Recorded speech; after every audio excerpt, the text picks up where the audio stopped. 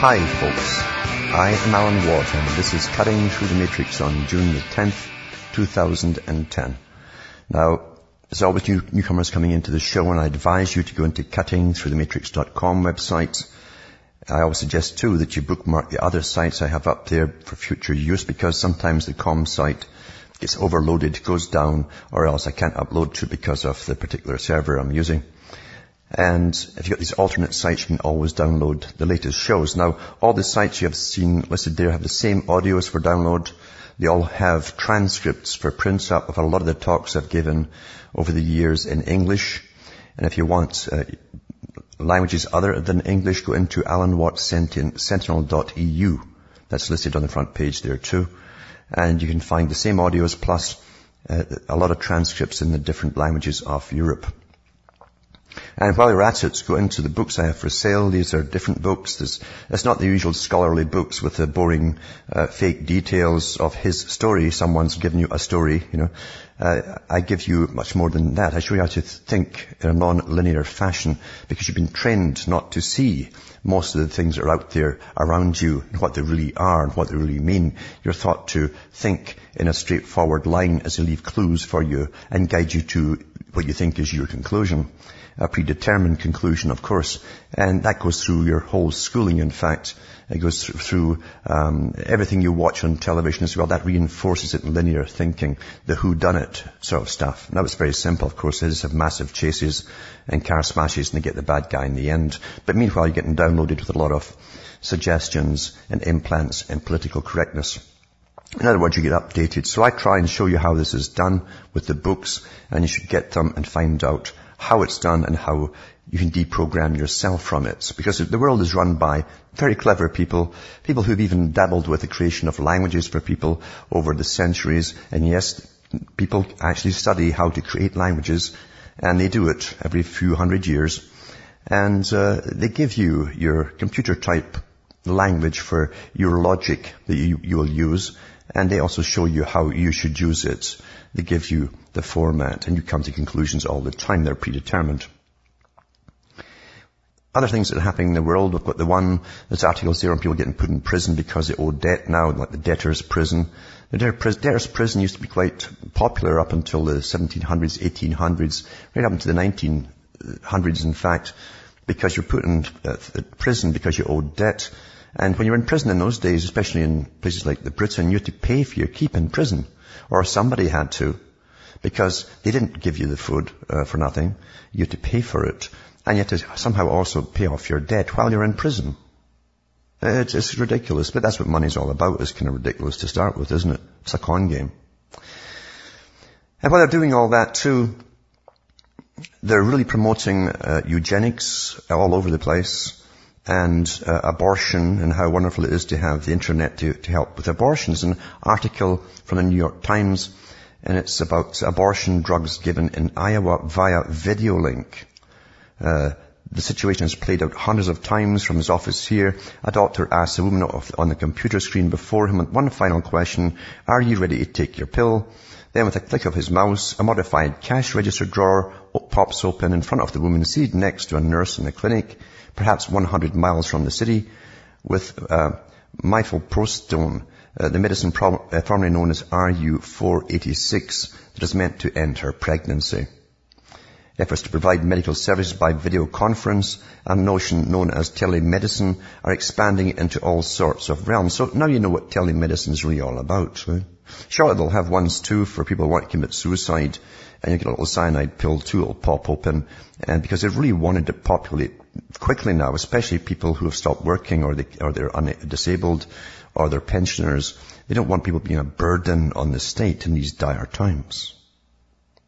And they're getting the public all ready for it from a whole bunch of ways. Mind you, they've done awfully well with the food so far, with the GM food, modified food, in places like Canada, where cancers are just breaking out all over. Of course, they're stumped by it, all new kinds of cancers they never saw before. But that's what modifying this kind of stuff does to you. We haven't eaten this stuff in our history of millions of years, and suddenly this stuff is all here, heavily soaked in pesticide as well. And you wonder why you're dying off. Never mind all the inoculations it gives you with the cancer viruses, which they admit to, and the pig viruses that are in them. And now they say that they're okay too, by the way. The recent discovery, I read that last week, pig viruses are okay, even though they didn't know they were there initially. They suddenly decided, without even investigating them, that it's okay for you to have pig viruses inside you. So there's reasons for this. It's not stupidity. It isn't just big money. It's to bring down the population, folks. That's what it's about. Bringing down the population. All the big foundations are right into it, through all their charities and their aids and everything. And you're not supposed to really think about that much. You're supposed to think they're out there handing out chocolate bars to people in Africa and helping them because they love them. And nothing, of course, is further from the truth. Nothing at all is further from the truth. There's a great article about foundations, and this ties into what I mentioned yesterday of the incredible network of foundations that run the world, including the network of foundations that are tied in completely with the intelligence services that are not answerable to the public. They get to do things that the intelligence services can't do. They want to do, so they use these other organizations to do it for them. It's been like that for over 100 years. That's part of the reason the philanthropies were created in the first place. And there's an excellent site with good documentation, very good documentation, and you can validate it yourself by checking out the links he has on it. It's by Michael Barker. And it's a 3-part series he put up there on the net. And he talks about the beginnings of, for instance, the Bill Gates Foundation, how it started, all the organizations that are behind it, in it, the people who are involved in it and what they're really up to, and how, through their great philanthropy, mixed with bringing down the population, they're helping the world with all their different GM food stuff they're dumping across the planet. I noticed, by the way, that Haiti is burning millions of tons of GM food that they were given to grow in a charitable gift. They don't want this stuff in their country. I'll read first, before I read this article, I'll read an article here from a listener of mine that I know very well. He's got hens. He breeds hens for himself and his family. And he noticed they all stopped laying, just suddenly stopped laying. So he wrote to the Co-op Feed, that's a big company that supplies the feed. He says, and asked them if there was any GM corn in the feeds. And he told them why he was wondering, because it all stopped laying.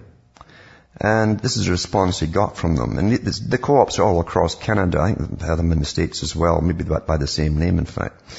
And this is what they got back. He says, yes, there's most likely genetically modified grain in the majority of our feeds. In Canada, there is no separation of non-GM feedstuffs and GM feedstuffs.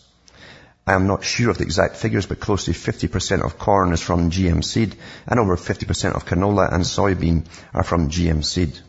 If you want a feed which is not genetically modified, a certified organic feed is probably your only option. We do carry a line of certified organic feed. So they know darn well what they're doing, because they also have this organic feed, which will cost an awful lot more.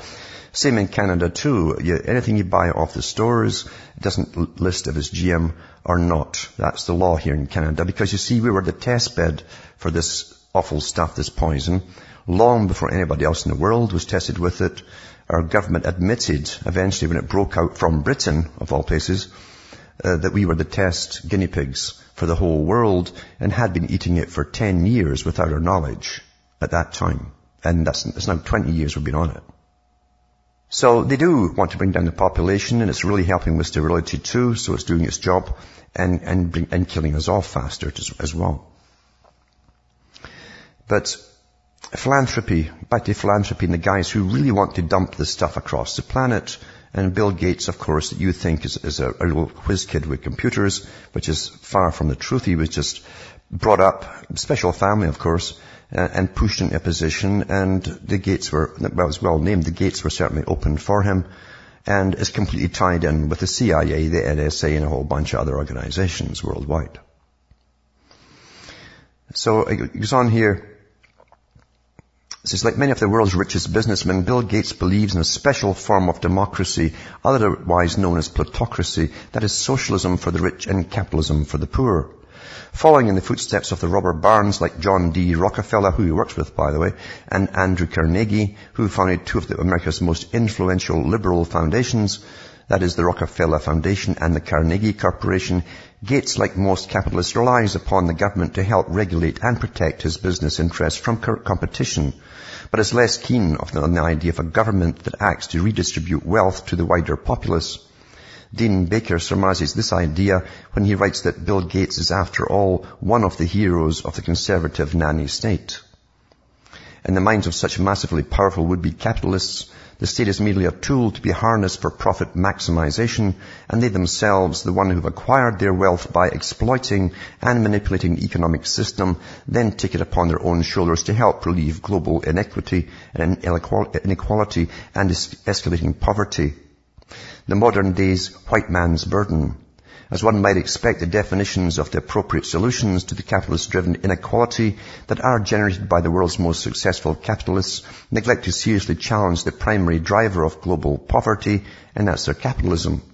For the most part, the incompatibility of democracy and capitalism remains anathema to all except liberal philanthropists, industriously fund all manner of solutions that help provide a much-needed outlet valve for rising resistance and dissent, while still enabling business as usual, albeit with a band-aid stuck over some of the most glaring inequalities. With huge government-aided financial empires resting in the hands of a small power elite, and by the way, this is the same power elite that gave you the European Union, the NAFTA agreement, the GATT agreement for China. It's a world empire. It's their world empire. It's completely tied in with all the big names that you've known from all the other exposés over the years. It says the ability of the richest individual philanthropists to shape global society is increasing all the time, while the power of governments to influence society is being continuously undermined by many of the powerful philanthropists. Look at George Soros. He's telling governments what to do. This situation is problematic on a number of levels, least of not which is that existing theories of democratic governance find no legitimate role for liberal philanthropists acting as extra-constitutional planners.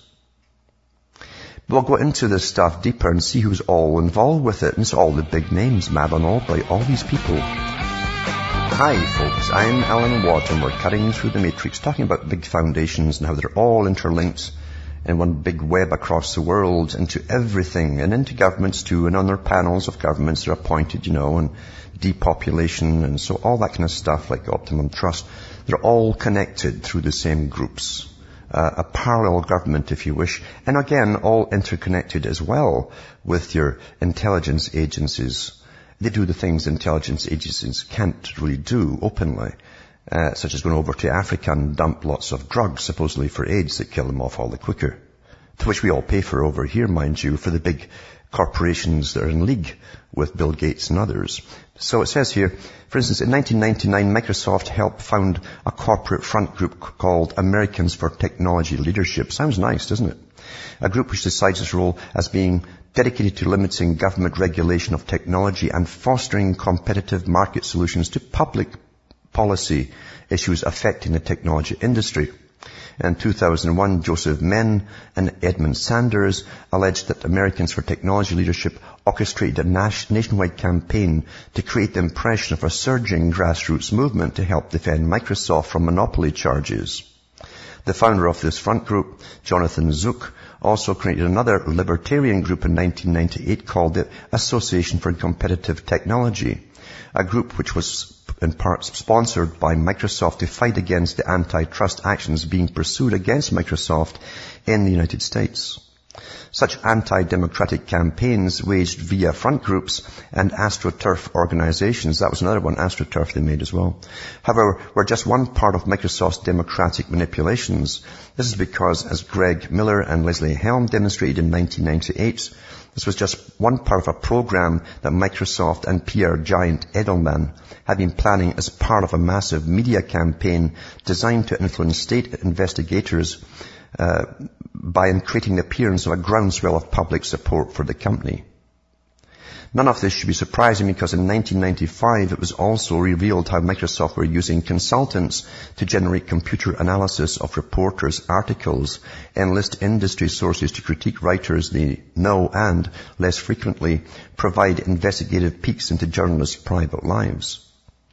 Amongst the rare spate of critical articles surfacing in the late 1990s, to add insult on injury, it was also shown that Microsoft had also made a $380,000 contribution to the conservative corporate-funded AstroTurf group Citizens for a Sound Economy, now known as FreedomWorks. Unfortunately, these examples only represent the tip of the iceberg for Microsoft's democracy manipulating activities as the corporate media, while being able to make occasional critique inquiries into corporate misdemeanors, can hardly be relied upon to act as corporate watchdog. So they put up front groups which pretend they're corporate watchdogs, but it's really to protect themselves and what they're up to. This is like what were formerly known as the big three liberal foundations, the Carnegie Corporation, the Ford Foundation, and the Rockefeller Foundation, whom exhibited a long history of working closely with the U.S. government's Central Intelligence Agency. Microsoft also has its own ties to the shadow intelligence community. Thus, in the aforementioned AstroTurf campaign involving Americans for Technology Leadership and another group that worked alongside this coalition on Microsoft's behalf was a group called Citizens Against Government Waste. This anti-regulation group was founded in 1984 by syndicated columnist Jack Anderson and the late J. Peter Grace. However, Grace's role in creating this group is particularly noteworthy as he'd formerly chaired the AFL-CIO's American Institute for Free Labor Development, or Solidarity Center, a group that has a long history of working closely with the CIA and the National Endowment for Democracy to promote the U.S.'s imperial interests overseas. Of course, Grace, who died in 1995, was not part of the Microsoft campaign, but the point here is to merely indicate the types of conservative groups that Microsoft associates with. Moreover, in 1999, it was revealed that Microsoft had direct ties to the intelligence community as special access codes for use by the U.S. National Security Agency had been secretly built into all versions of the Windows operating system. And that's true. I read that one on the air, and I read a follow-up to it a couple of years ago on the air as well. Because they can't have competition, and it's put out there to get all your data. It's all part of the one big intelligence gathering system. These CIA connections should be expected as one of Microsoft's main clients is, after all, the Pentagon. Furthermore, Microsoft's boards of directors itself is also home to a key member of the defense establishment. As in November 2003, Charles Noski joined their board. Shortly thereafter, in December 2003, Noski joined the Northrop Grumman Corporation, which happens to be the third largest arms manufacturer in the world. As their corporate vice president, a position he retained until March 2005, he also served on their board of directors during these years. Another Microsoft director, James Cash Jr., also served on the board of General Electric, yet another major military contractor, while Noski also serves as a director of the Rockefeller-linked investment banking giant Morgan Stanley. And fellow Microsoft board member Dina Dublin is the former chief financial officer for the Rockefeller's financial services company, JP Morgan Chase. See, they're all intertwined as one. Finally, last but not least, the CEO of Microsoft, Stephen Ballmer, who has served in this position since 2000, has links to another controversial group called the Jewish National Fund, the JNF. Here he serves on their World Chairman's Council, a council that's composed of a select group of people who have demonstrated an enduring commitment to Israel and JNF by donating over $1 million. This group was formed first in 1901 and is widely considered to be an environmental organization which, as their website notes, has planted over 240 million trees, built over 180 dams and reservoirs, and developed over 250,000 acres of land. But there's more about this company when I come back.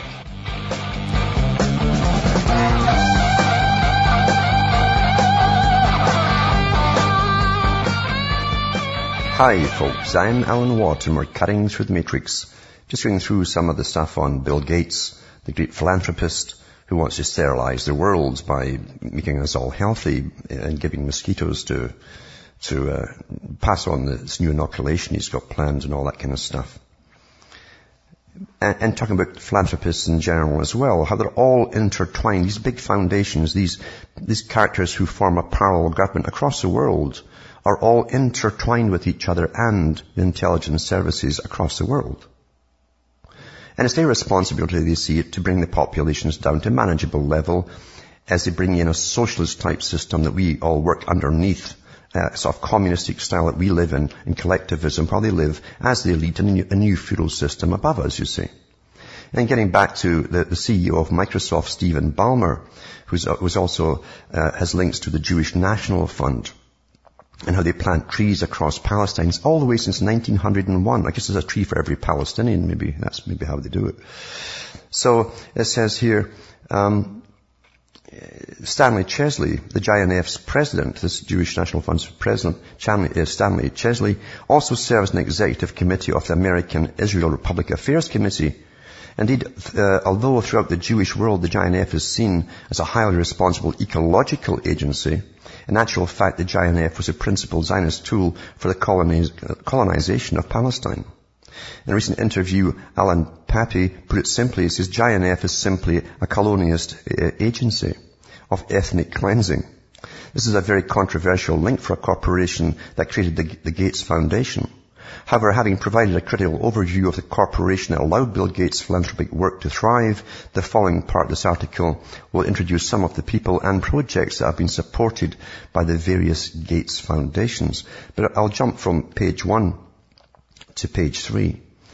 And it's really interesting as well, because when you go into it, into what they're actually up to, as I say, you find out that they want to feed the world and bring the population down. It's a clash of heads here somehow.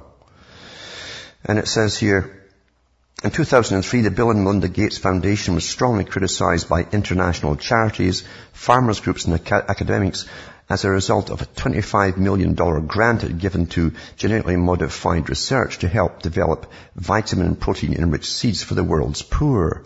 So these guys really care about the poor. This money supported research being undertaken by two groups, the International Center for Tropical Agriculture and the International Food Policy Research Institute, two groups which played an integral role in the first Ford and Rockefeller Foundation funded so-called Green Revolution. Both of these organizations are also part of the Consultative Group on International Agricultural Research, a group of global public institutes that is widely accused of being a creature of its two major funders, the US and the World Bank.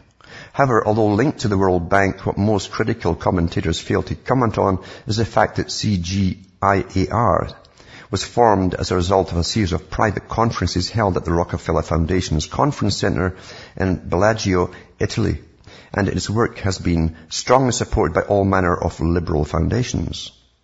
Thus, while a good case was made that Gates Foundation has been highly influenced by other liberal foundations like the Rockefeller Foundation, John Vidal, 2003, points out that there are also reasons to believe that the Gates food agenda is now being shaped by U.S. corporate and government interests. Now, tie that in with Kissinger's bill that he put through, and I'll have on the website somewhere, I'll maybe find it tonight and put it back up there, where he said that overpopulation was the greatest state to the nation, and then they listed all the third world countries that have to bring down, but they also meant you at home as well, by the way.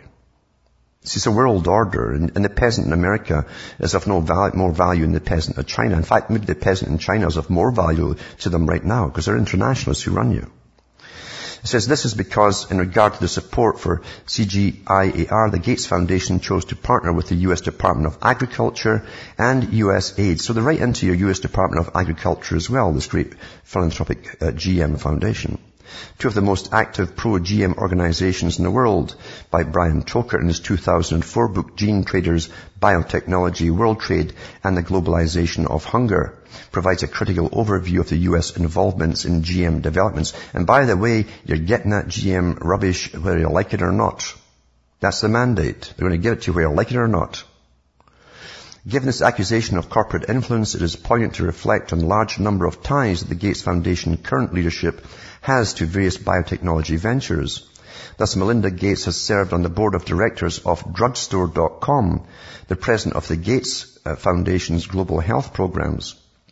Tachi Yamada formerly acted as chairman of research and development at the global drug company, oh guess who, GlaxoSmithKline, up until 2006. The president of the Gates Foundation Global Development Program, Sylvia Burwell, is a director of the Alliance for a Green Revolution in Africa. Their chief financial officer, Alexander Friedman, was the founder and president of Accelerated Clinical, a biotechnology services company dedicated to accelerating the clinical trial process for biotechnology firms. It means ramming it through, that's what it means. The Gates Foundation Managing Director of Public Policy, Jeffrey Lam, formerly held several senior development positions at the World Bank. Oh, goodness me. And is the chair of the International AIDS Vaccine Initiative. Well, finally, Jack Farris, who formerly served as the Gates Foundation's Director of Community Strategies, has since February 2005 been the president of the corporate lobby group, the Washington Biotechnology and Biomedical Association. They got it all. They own it all, folks.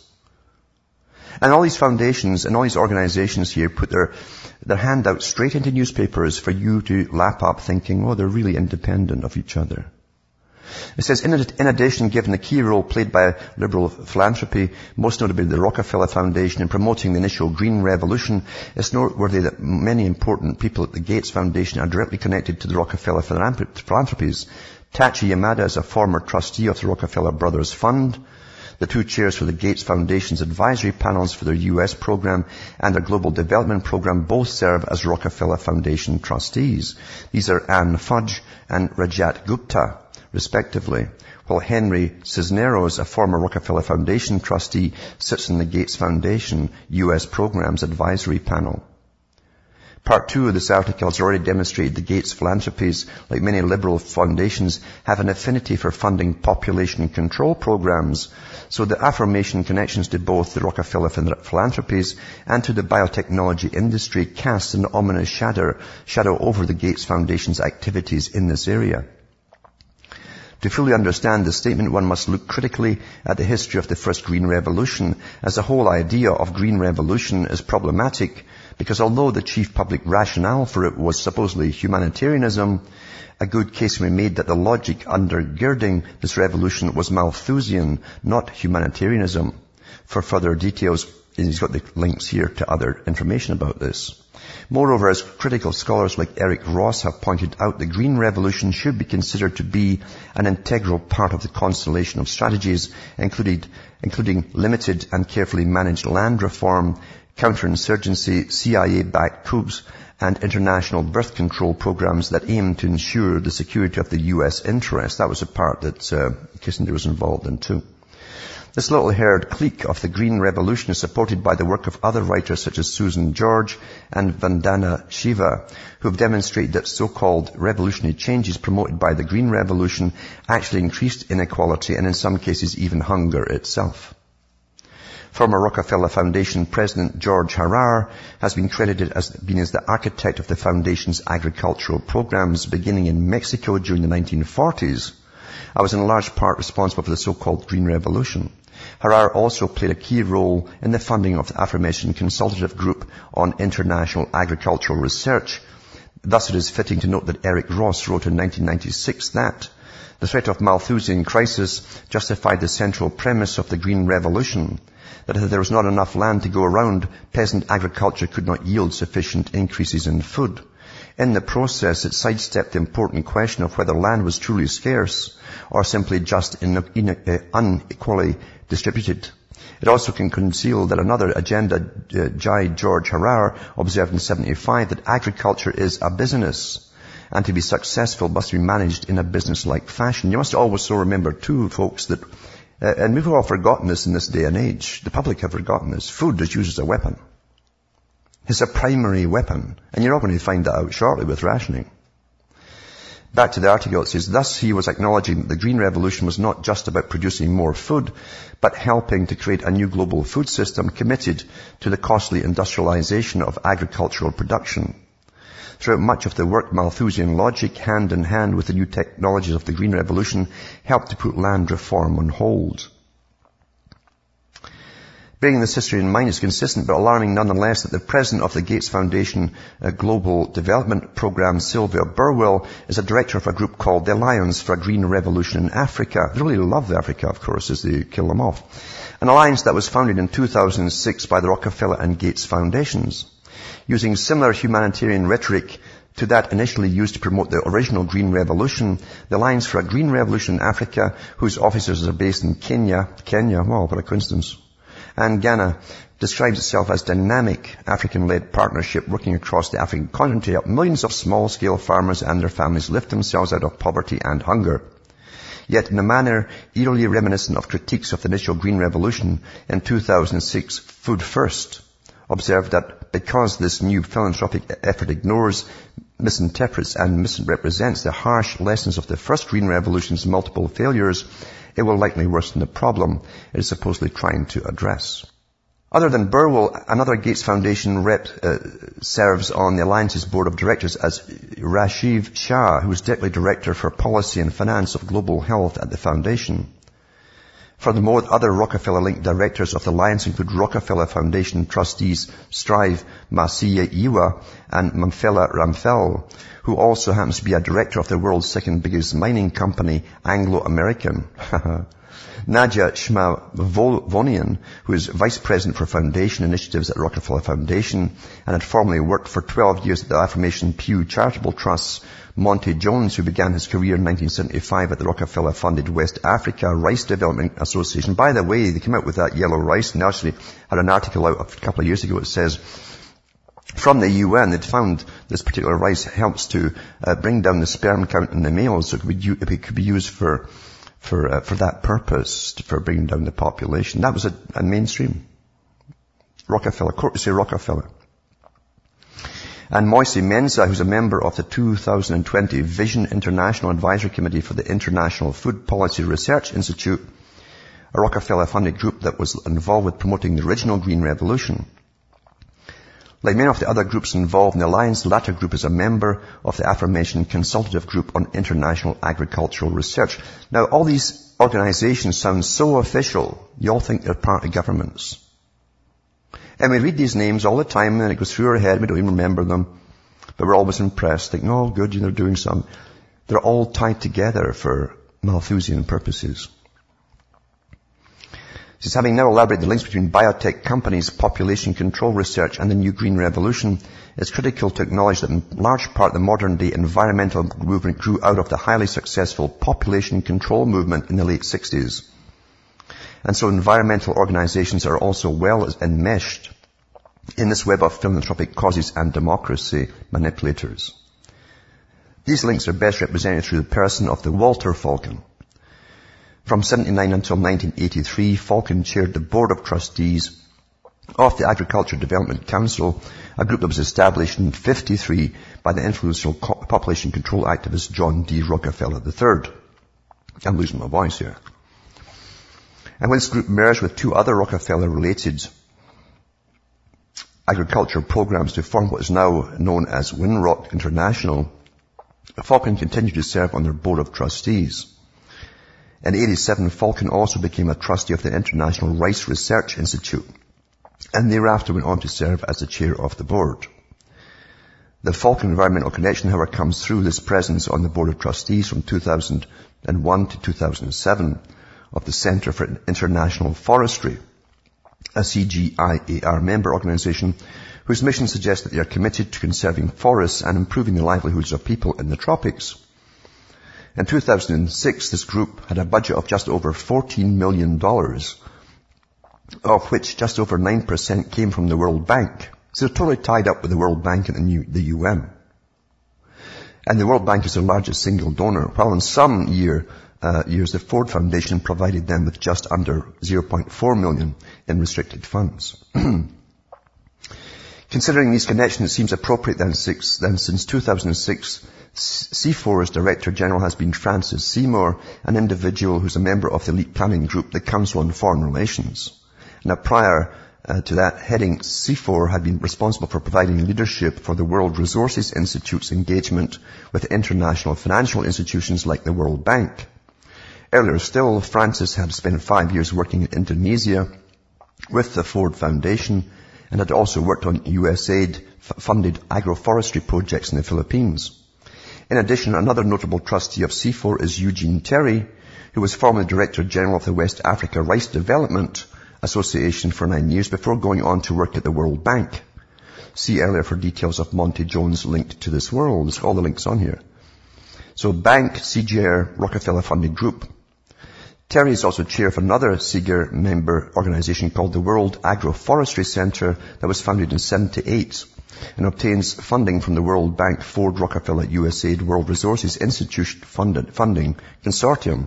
Moreover, Terry is now the implementing director of the African Agricultural Technology Foundation, a Nairobi-based group that was formed in 2002 with Rockefeller and USAID funding to lobby for greater uptake of GM crops in Africa. Although not advertised on their website, the foundation receives support from the 4 of the world's largest agricultural companies, Monsanto, Syngenta, Dow AgroSciences, and DuPont. AATC Chair Jennifer Thompson, who published the aptly named book Genes for Africa 2002, also sits on the board of GM, that's a genetically modified lobby group, Africa Bio. Furthermore, William Nyber, who is Vice President of Crop Genetics Research and Development at DuPont Services and serves on the Design Advisory Committee of AATF and on CIGR's Private Sector Committee. Other than via Eugene Terry, the Center for International Forestry can be connected to agribusiness giant Syngenta through CIFOR trustee Andrew Bennett, who's a former executive director, now just board member of the Syngenta Foundation for Sustainable Agriculture. Terry joins Bennett on the Syngenta Foundation Board of Members, while the foundation is now headed by Marco Ferroni, who's a former World Bank advisor and a former executive at the Inter-American Development Bank. Another notable director of the Syngenta Foundation is the president and CEO of Novartis Foundation for Sustainable Development, Klaus Lessinger. This is particularly interesting because the Novartis Foundation joins the Gates Foundation and World Bank, Ford, USAID types in funding the work of a key population control group, the Population Reference Bureau. We're cutting through the matrix, reading from a series of articles from Michael Barker, who really did his homework in universities to bring all this to light. Really gives the links to all the different organizations that are completely all tied together, like a big ball of wool, really. You have to unmesh it all to try and find out who's who.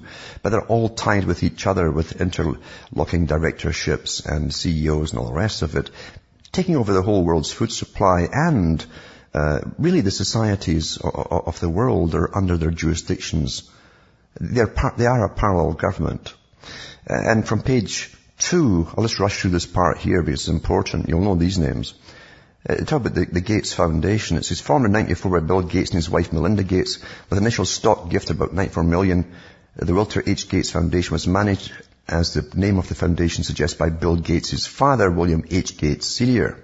Presently acting as the co-chairman of the Gates Foundation, Gates Sr. has independently of his son had a successful career establishing one of Seattle's leading law firms, Preston Gates & Ellis, which in 2007 became K&L Gates, whose work is closely tied to Bill Gates' corporate and philanthropic network. Gates Sr. is also a director of the food giant Costco, where he sits on the board of directors alongside Charles Munger, the former vice president of Berkshire Hathaway Inc. In 2003, Gates Sr. co-founded the Initiative for Global Development, or co-founded it, which is a national network of business leaders that ostensibly champion effective solutions to global poverty. This is really sustainability they're talking about here, in their fashion. The dubious level of commitment to this group has to truly solving global poverty can perhaps be best ascertained by the fact that the two co-chairs of the initiative's leaderships Councillor are the two former Secretary of States, Madeleine Albright and Colin Powell. Albright, Powell and Gates Sr. also serve as honorary chairs of another arguably misnamed democracy promoting project called the World Justice Project, which happens to obtain financial backing from two key weapons manufacturers, Boeing and General Electric. This project also receives support from Microsoft and the Gates Foundation, amongst others. And Madeleine Albright, too, remember, is also on the board, the top board now of NATO. And she wants to starve Iran like she had Iraq starved before it. Do you understand? These are anything but philanthropic organizations. This is weaponization of food on one side by people who obviously are all tied together by some other means and made very popular and very famous with an organization that opens all the doors for them, right up into all governments and beyond governments. And they go in with their charities to other countries, like Africa, and give them African-sounding names, African development funds for this and that and the other, and it's not African at all. And then they manage to get all their stuff spread across the fields, across Africa, which of course contaminates all the original grains they had there. Then you're at the mercy of purchasing from them every year the same seed to grow your stuff. You can't keep your own because they have a killer gene in it, a terminator gene, to ensure you can't grow a second crop from the initial seed that you bought from them. But then you can go to the World Bank, you see, and borrow more money to buy the seed. But then you got to buy all the Roundup Ready and all the other stuff that goes with the special chemicals from the big chemical companies that you must use on these particular plants. And you got to borrow money for that too.